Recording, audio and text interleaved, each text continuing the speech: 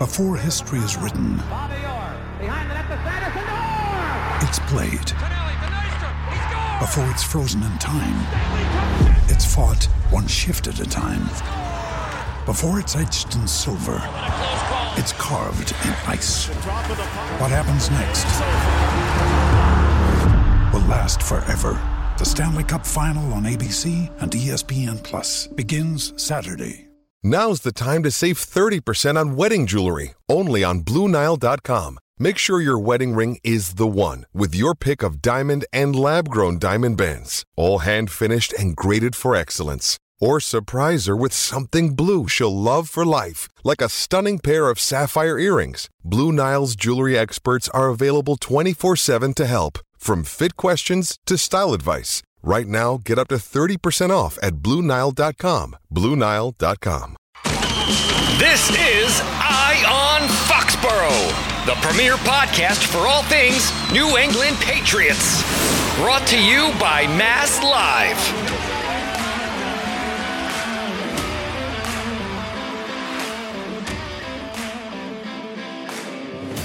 All right, welcome to another edition of Eye on Foxborough. I'm Karen Garigian, and my guest today is three-time Super Bowl champion and current sports talk show personality, Ted Johnson. Hello, Ted. How are Karen, you? I'm good. How you doing? I'm a lot better than the Patriots, that's for sure. You got that right. You got that right. We've seen better days around here. We certainly have. And you and I were just saying we go back a ways. Back to the Bill Parcells days when you were drafted. So those were good times.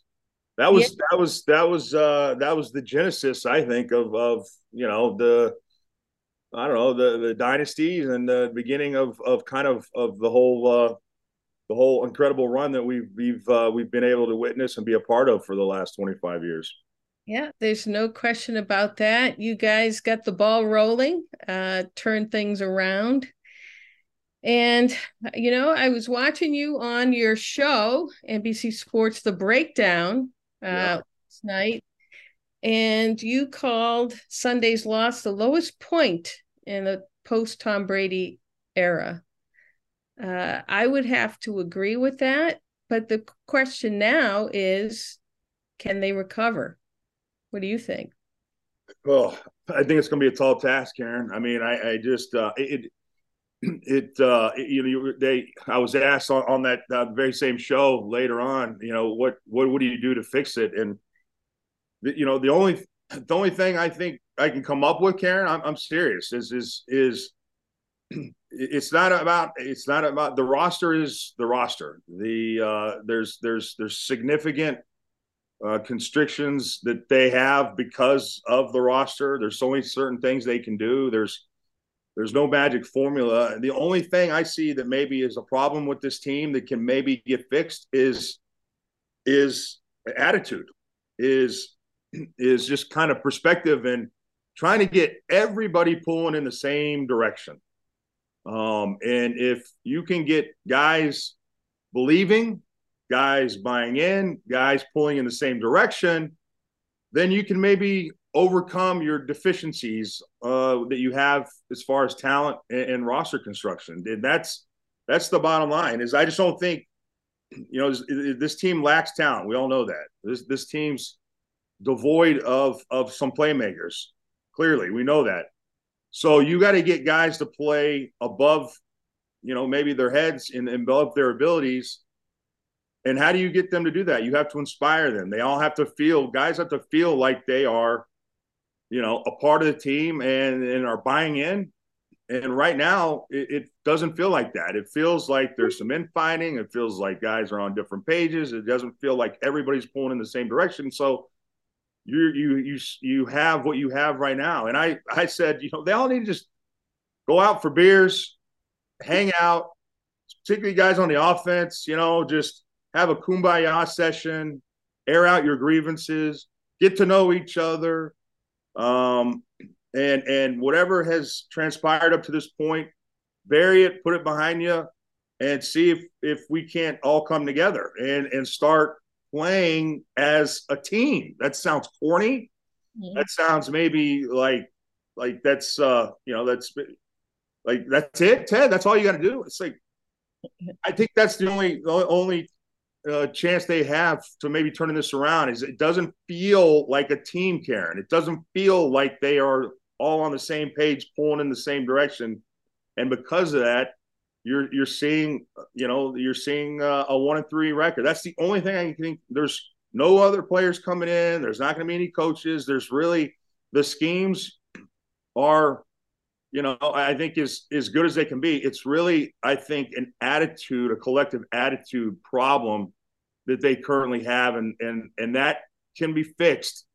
But it takes the leaders of this team, which are not. I'll be honest, it's not really the players. The coaches need to bring the players together and figure this out. That's, to me, is the only real solution in this whole thing. When you talk about them not seeming together, or you don't see them as a team, is that what, how does that manifest itself on the team? How did you come to that realization watching them? Yeah, it's things you hear. It is watching.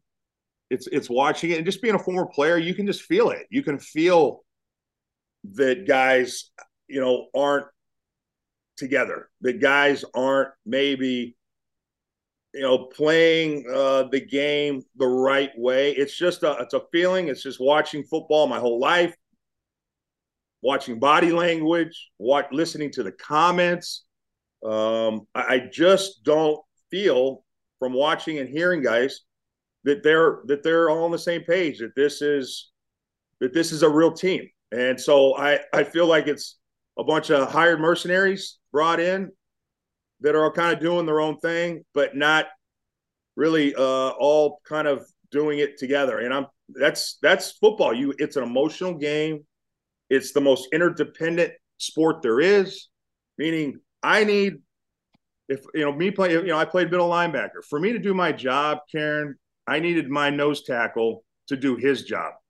I needed my 5 technique to do his job. I needed my outside linebacker to reroute the tight end in cover 2 at the snap of the ball so that I could do my job, so that the safety could do his job.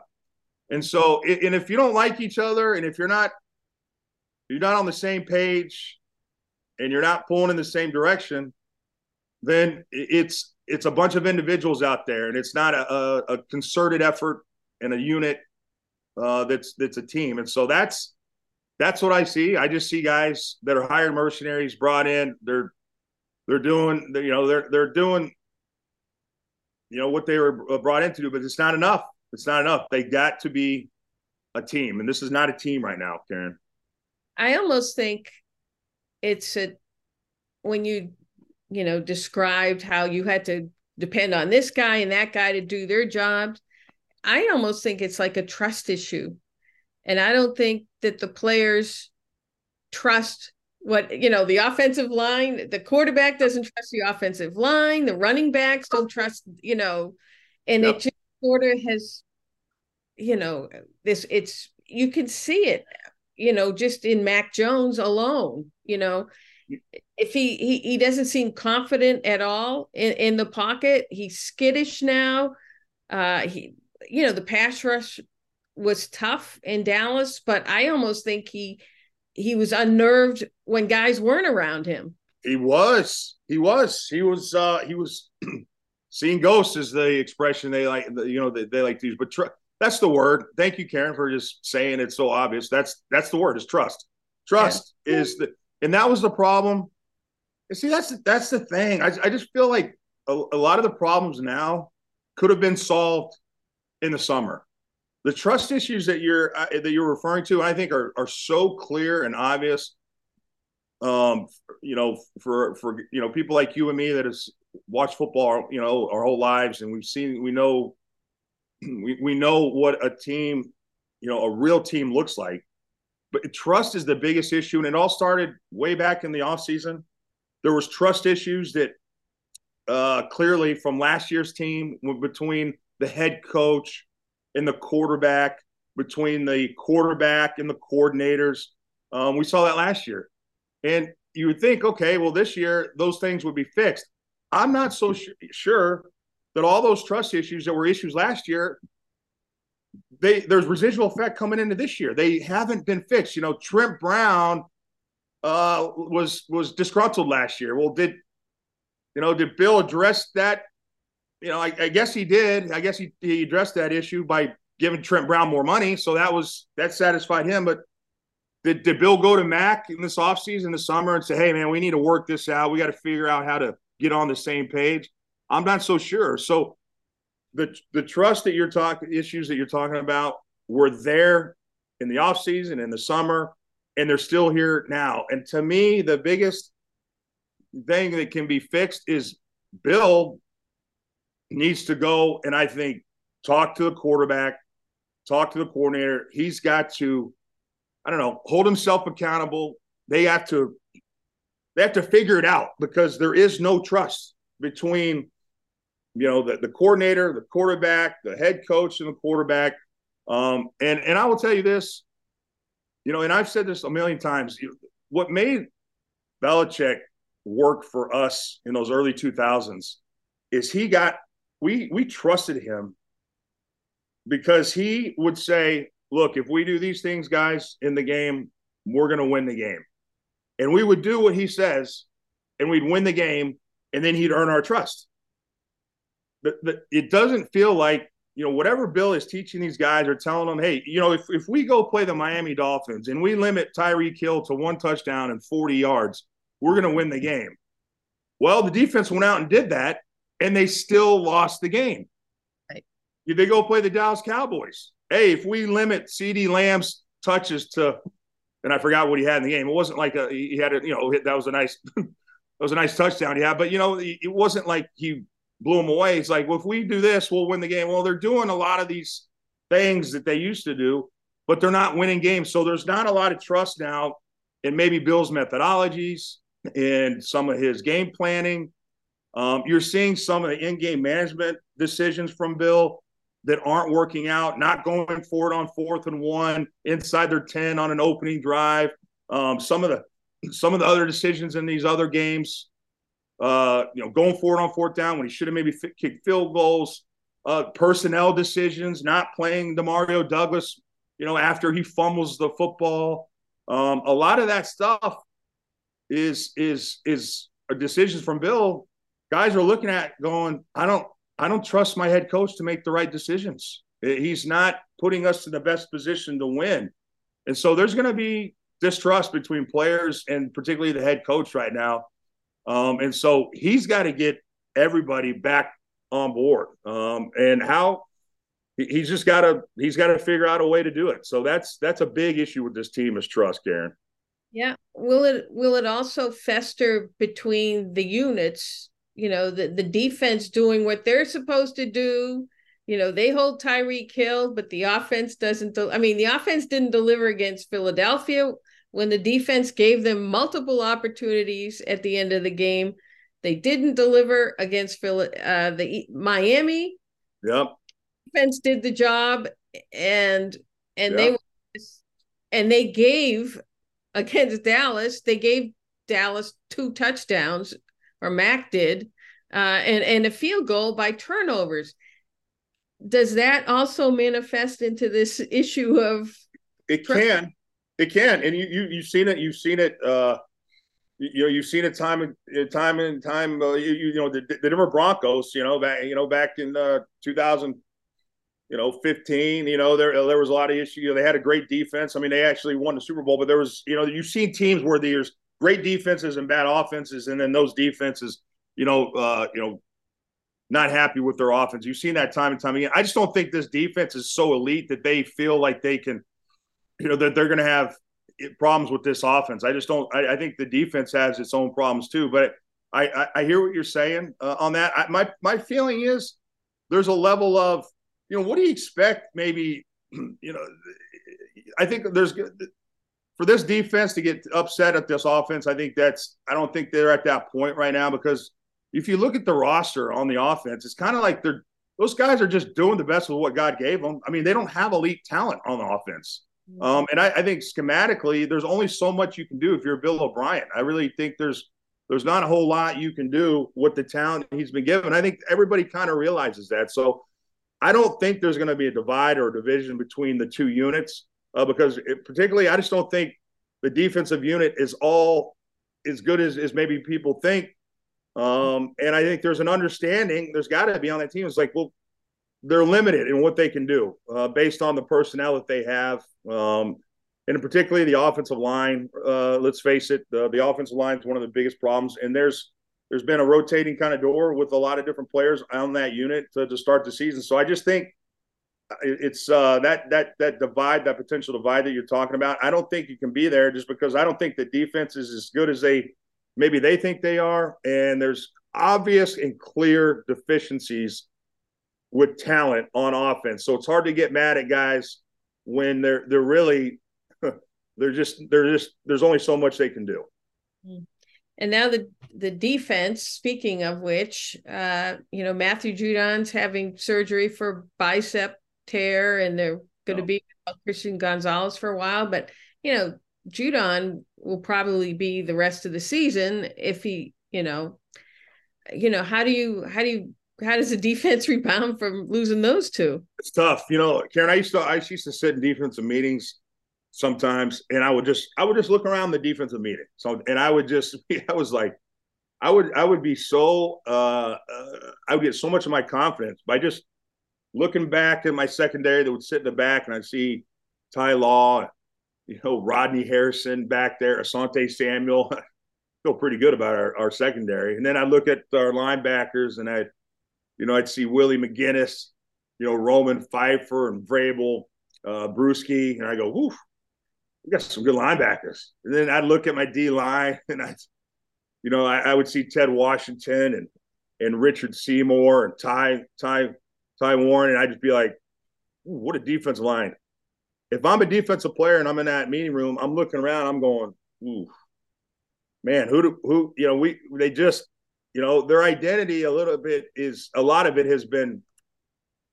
now going to be gone because I think Matthew Judon kind of held up that defense as far as leadership and giving that unit confidence.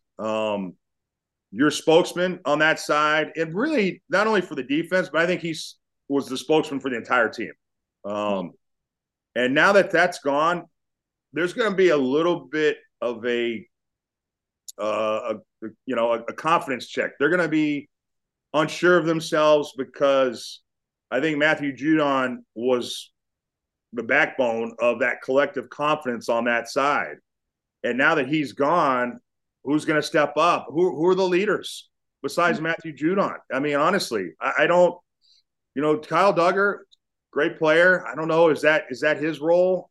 I'm not so sure. I don't know who on that side of the ball is going to step up and be that leader. And the guy that steps up has to be a damn good player, right? I mean, when you lose, when you lose, a guy, like Matthew Judon, it's not only is he a vocal leader and you're like emotional, spiritual leader, he's a damn good player. And so that's a huge void. There's going to be on that side of the ball, I think a little bit, it's going to be interesting to see how they respond because I just think their vocal leader and their flag carrier on that side, and really the whole team is now done probably for the season. I tore both my biceps, Karen, at the elbow, just like Matthew Judon did. It's a 10-week deal. So he's at least gone for 2.5 months, probably more like 3 months. And that really pretty much takes you to the end of the season. Hey, I tore my bicep too, but I wasn't out at all. I was still able to type, so. You fought the huh, Karen? Yeah, no.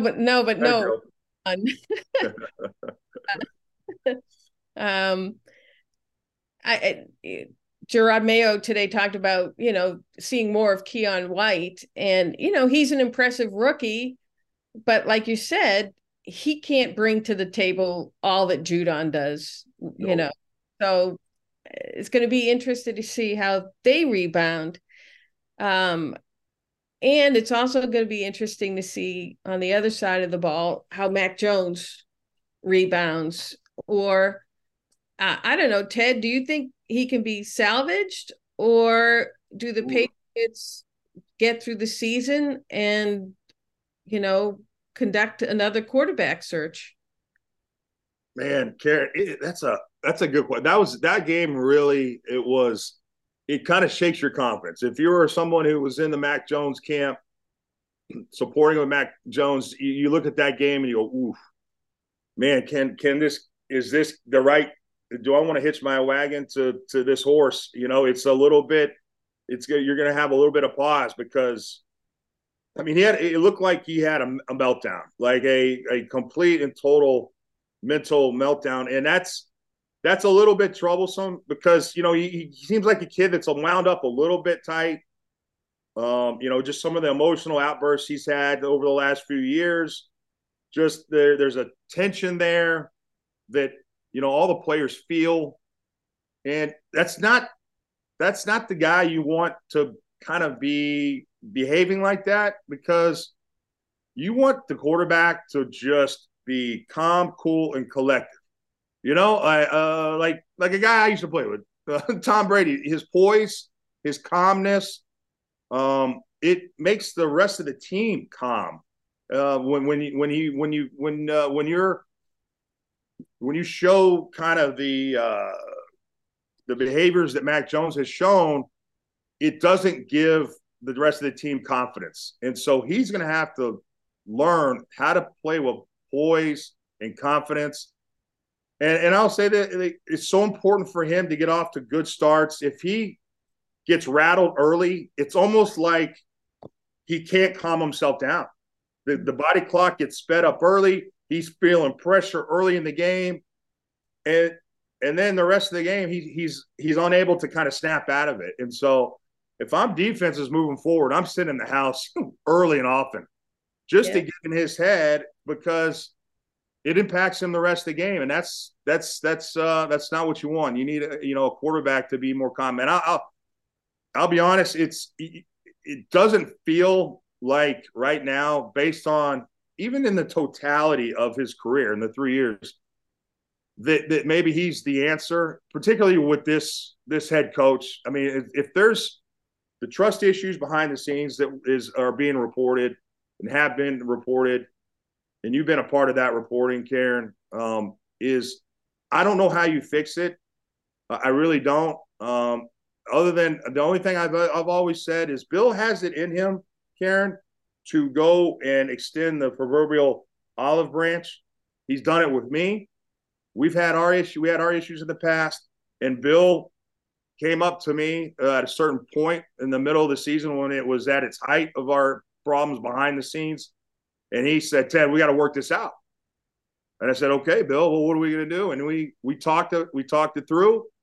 And that was all it took for me to kind of clear my head and then put my stuff that I had with Bill behind me. I played 2.5 more years for him. And it was fine. It's really up to Bill to decide that he wants to go to Mac and say, "Hey, let's bury the hatchet, you and I support you, and I'm behind you, and let's do this together." That's really, at the end of the day, that's what Mac needs, because it's hard for Mac to go out there and play at a high level and play with confidence and self-assuredness if he feels like he doesn't have the support from the head coach. Very difficult to go play quarterback at this level with any kind of confidence if he's feeling like, maybe the head coach is going to undermine him, doesn't support him, doesn't really like him. Very hard to go out there and be your best version of yourself when that's the case. Yeah. And conversely, from Bill's perspective, I guess, it's tough to have a quarterback out there who needs perfect conditions to succeed, because obviously, as we brought up with Tom Brady, he was just as good no matter what was happening around him, or he was calm and collected. He didn't lose it. He didn't try to do more than he was capable of. which I think we saw with Mac. I mean, thrown across the field. I mean, he didn't have the arm strength to be thrown across the field. And again, he was doing things that were out of his realm, you know, and if that's going to happen every time that, you know, there's pressure or whatever, me personally, I don't think he's your guy, you know, so especially with Bill being I know. You're right. And that's the thing. You just said it. He might not be the guy. If Bill's the head coach, Karen, if Bill's continues to be the head coach, then Mac isn't your guy. I think that relationship, just what I've been hearing and just what you can see, I just think that relationship is broken. And I don't know if they're ever going to be able to work it out. Now I'm a different personality. I referenced, the issues I had with Bill, and we were able to work it out. I'm a different personality than Mac. And so maybe Mac's personality and Bill, it just isn't going to ever work out. So, I would say maybe Mac could work out if there was a different head coach. But if Bill Belichick's the head coach, it feels like now more than ever that Mac's probably not the answer if Bill Belichick continues to be the head coach here. Yeah. And speaking along those lines, I think based on what's happened post Brady, I think a lot of owners might be looking to move away from the head coach. I'm just not sure this Robert Kraft is ready to do that. But do you think Robert Kraft might even be thinking about that at this point?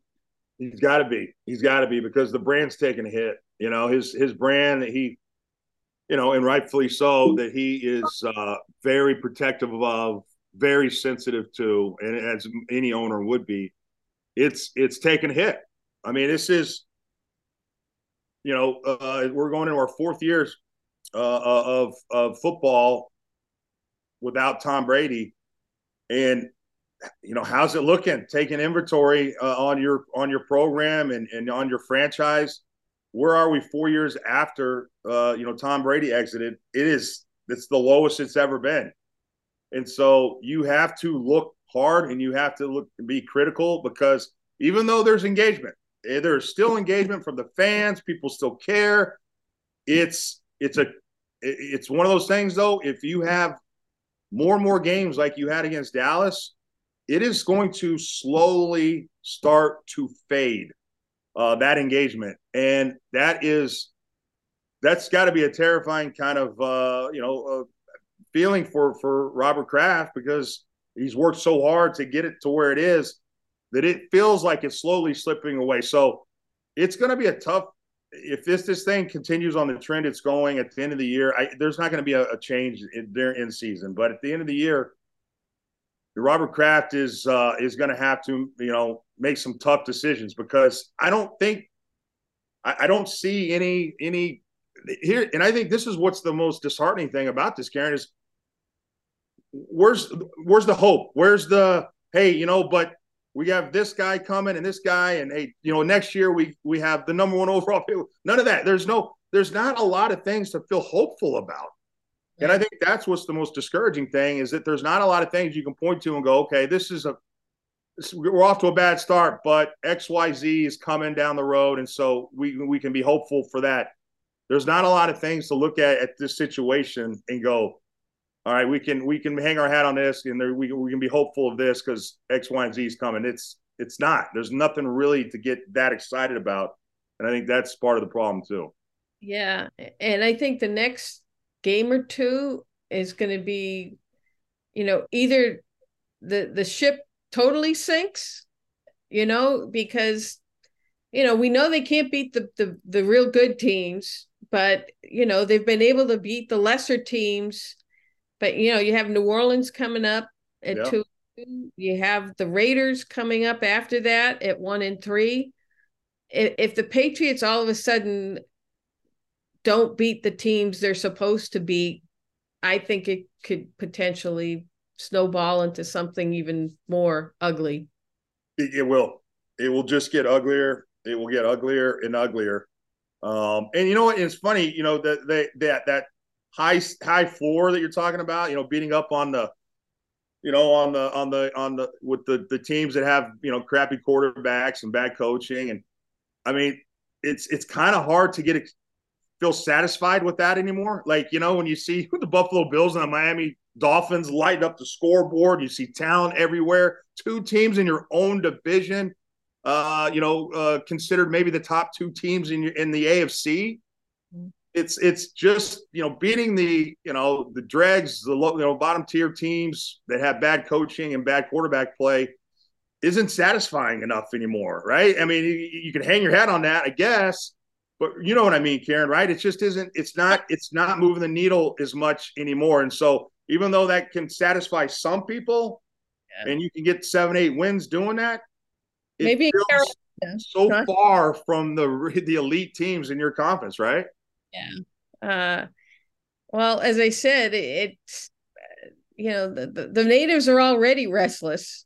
Just based on feedback I've gotten, and again, they're walking on a tightrope. I would say Coach Belichick, Mac, and the team, they're on a tightrope right now, and we'll see. And Karen, so there was a lot of time when they started 0-2. I was bringing up old stories of the team that I played on 2 0-2 teams, and the team I focused on when the Patriots started out 0-2 this year was of course the 0-1 team when we started off 0-2, and Bill took all of us out to the practice field after we started 0-2, and he had this football that showed the 0-2 record, and he dug a hole out on the field there in the practice field, and all of us stood around, and he had this big speech, and he buried the ball, right? We were going to bury that 0-2 record, and we're going to put that behind us, and we're going to move on. Can Bill Belichick do that same tactic now? And guys go, yeah, let's go. Like, dude, we had studs on that 0-1 team. We had Hall of Famers on that 0-1 team. We had guys that had already been to a Super Bowl and lost on that team, so we knew what it took. And so that type of coaching and motivational tactic worked. Again, it's not going to work on this team because guys don't believe. They're not believing in Bill right now, but they don't have the talent like that 0-1 team did to kind of pull that type of tactic off. And so what you just said is so true. What is Bill going to say or do to light a fire under this team when they're clearly limited in their abilities and it's just, and they don't have the horses like that 0-1 team to kind of respond to that type of coaching. And so what is he going to do is the biggest question. I have no idea. And my feeling is, Karen, he doesn't know either. And that's the scary. He's always had answers. He's had answers in game. He had answers motivationally, schematically.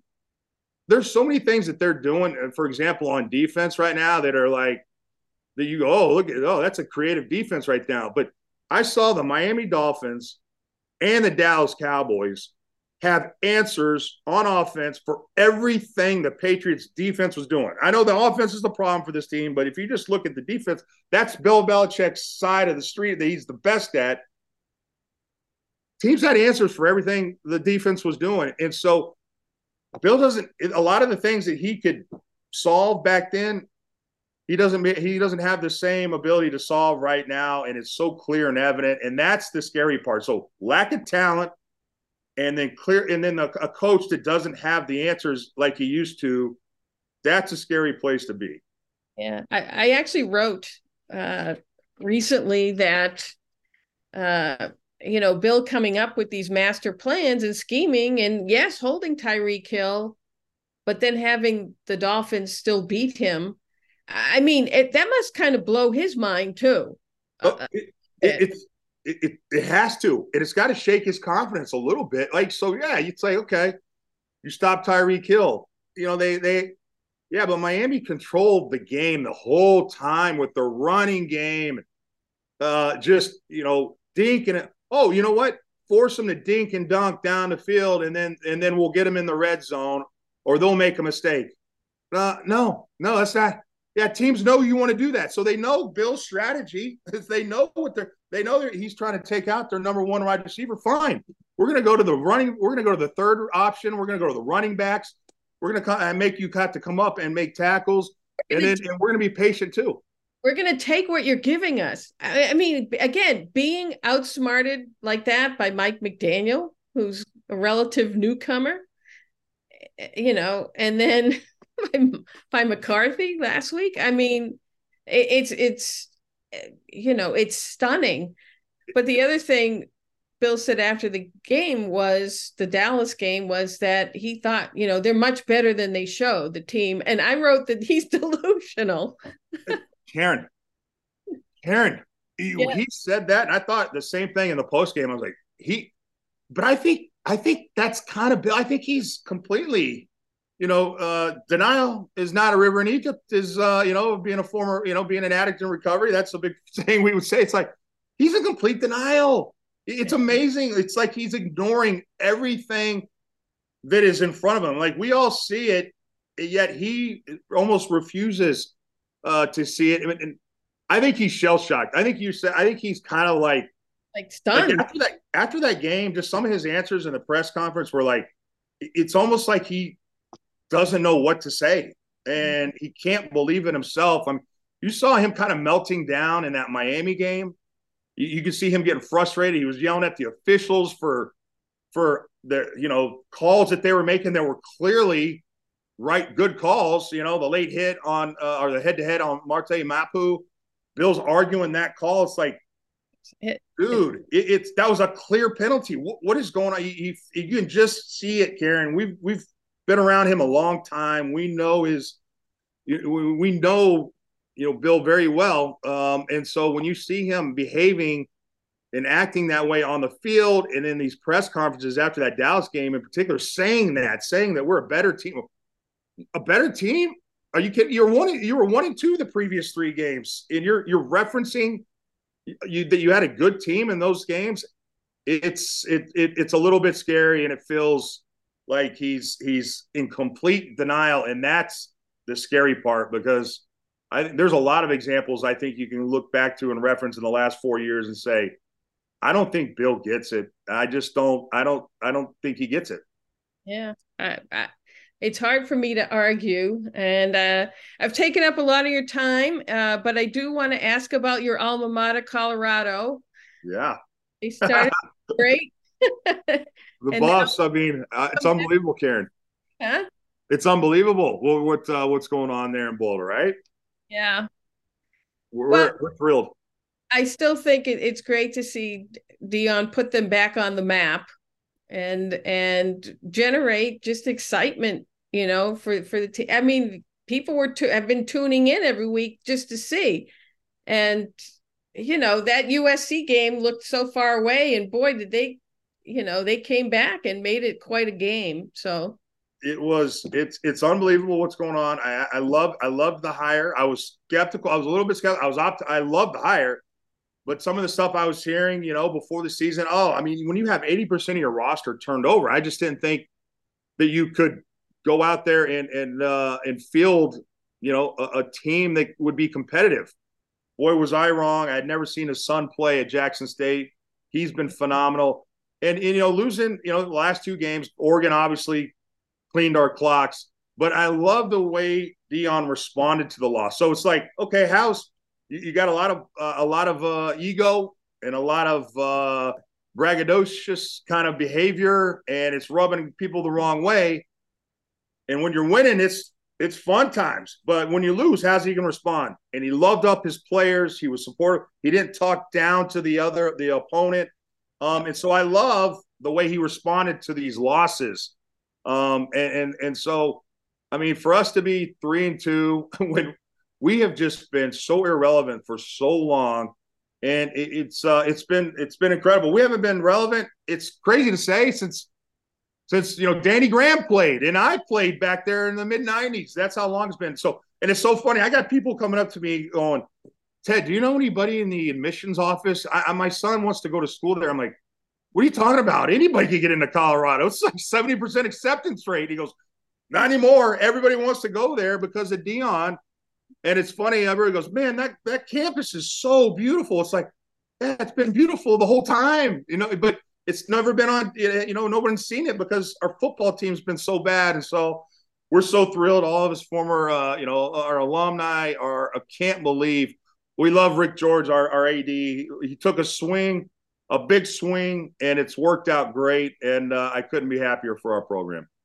Well, that's great. I wanted to end it on a positive note, Ted. I could talk to you for days and for hours. I enjoy. Always been that way with us. Yep. Thank you so much for joining our podcast. Perhaps we'll have you again down the road at some point. Sharon, you call me anytime. I love talking football with you. You've been great. You've covered me when I was, playing back in the day, and we're friends now. And so anytime you need me, you call me. Okay. Thank you, Ted. All right, you bet.